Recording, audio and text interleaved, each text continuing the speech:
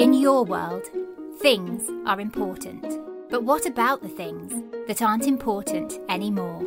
Well, sometimes those things end up here, in the magical land of Dilstonia, where the Jifflings live on their little Jiffling ship. They find these things that we throw away and fish them out of their sea so they can recycle them and put them to good use once again. And here they are now, ready to work. Eccentric young pumpkin. Oh, I'm ever so excited.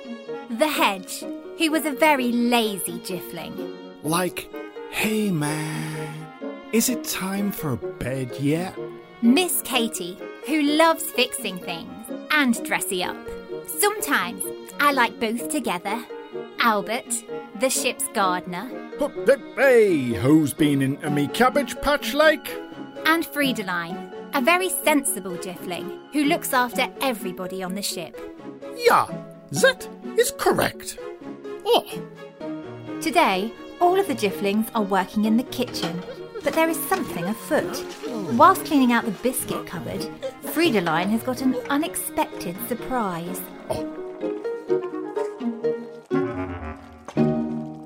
No, but this is all just crumbs.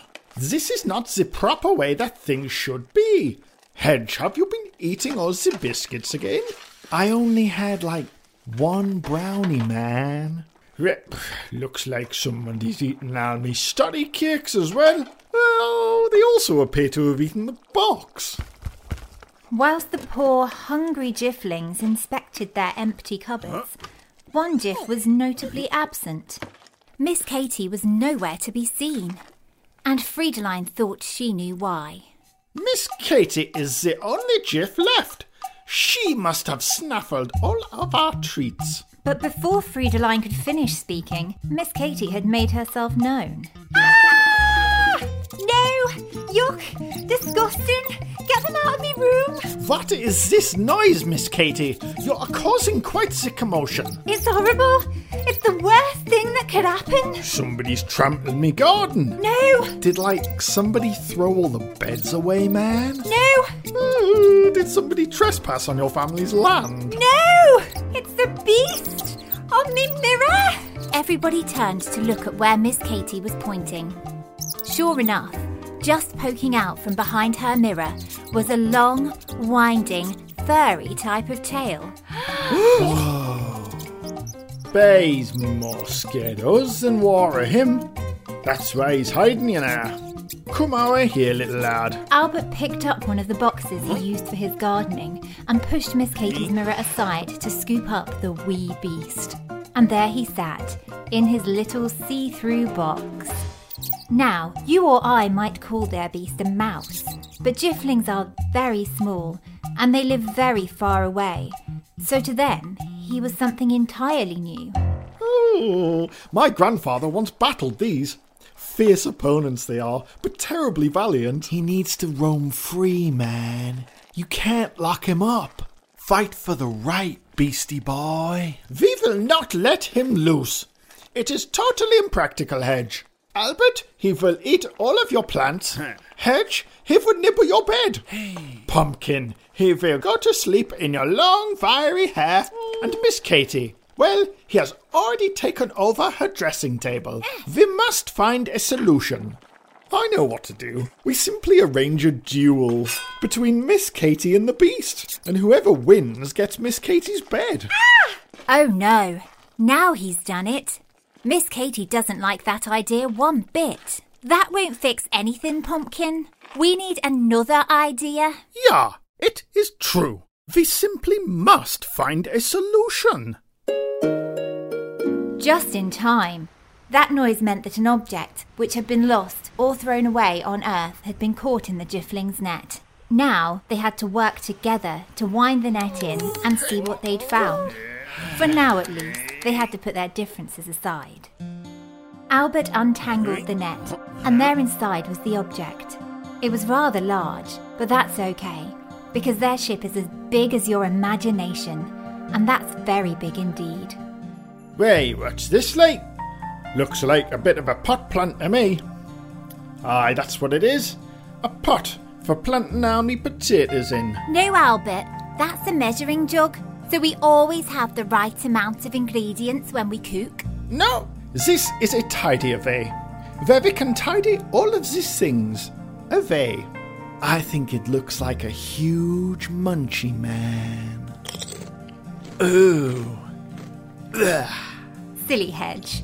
Then, young Pumpkin stepped forward earnestly, as he often did when he felt particularly important. My great-grandfather Jiffling, Sir Lord Pumpkin Esquire the Seventh, had one of these.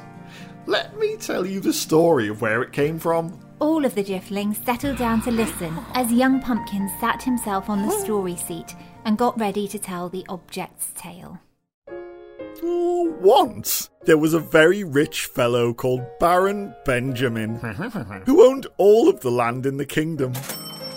He was very rich and very important, and so on his feet he would wear great big boots to stomp around in. As soon as people heard the sound of the boots, they would tremble, because they knew the stomp meant that someone more important than them was on their way. For many years, Baron Benjamin was very angry, and so he would stomp everywhere. Clumpety, clumpety, stomp. And people would get out of his way.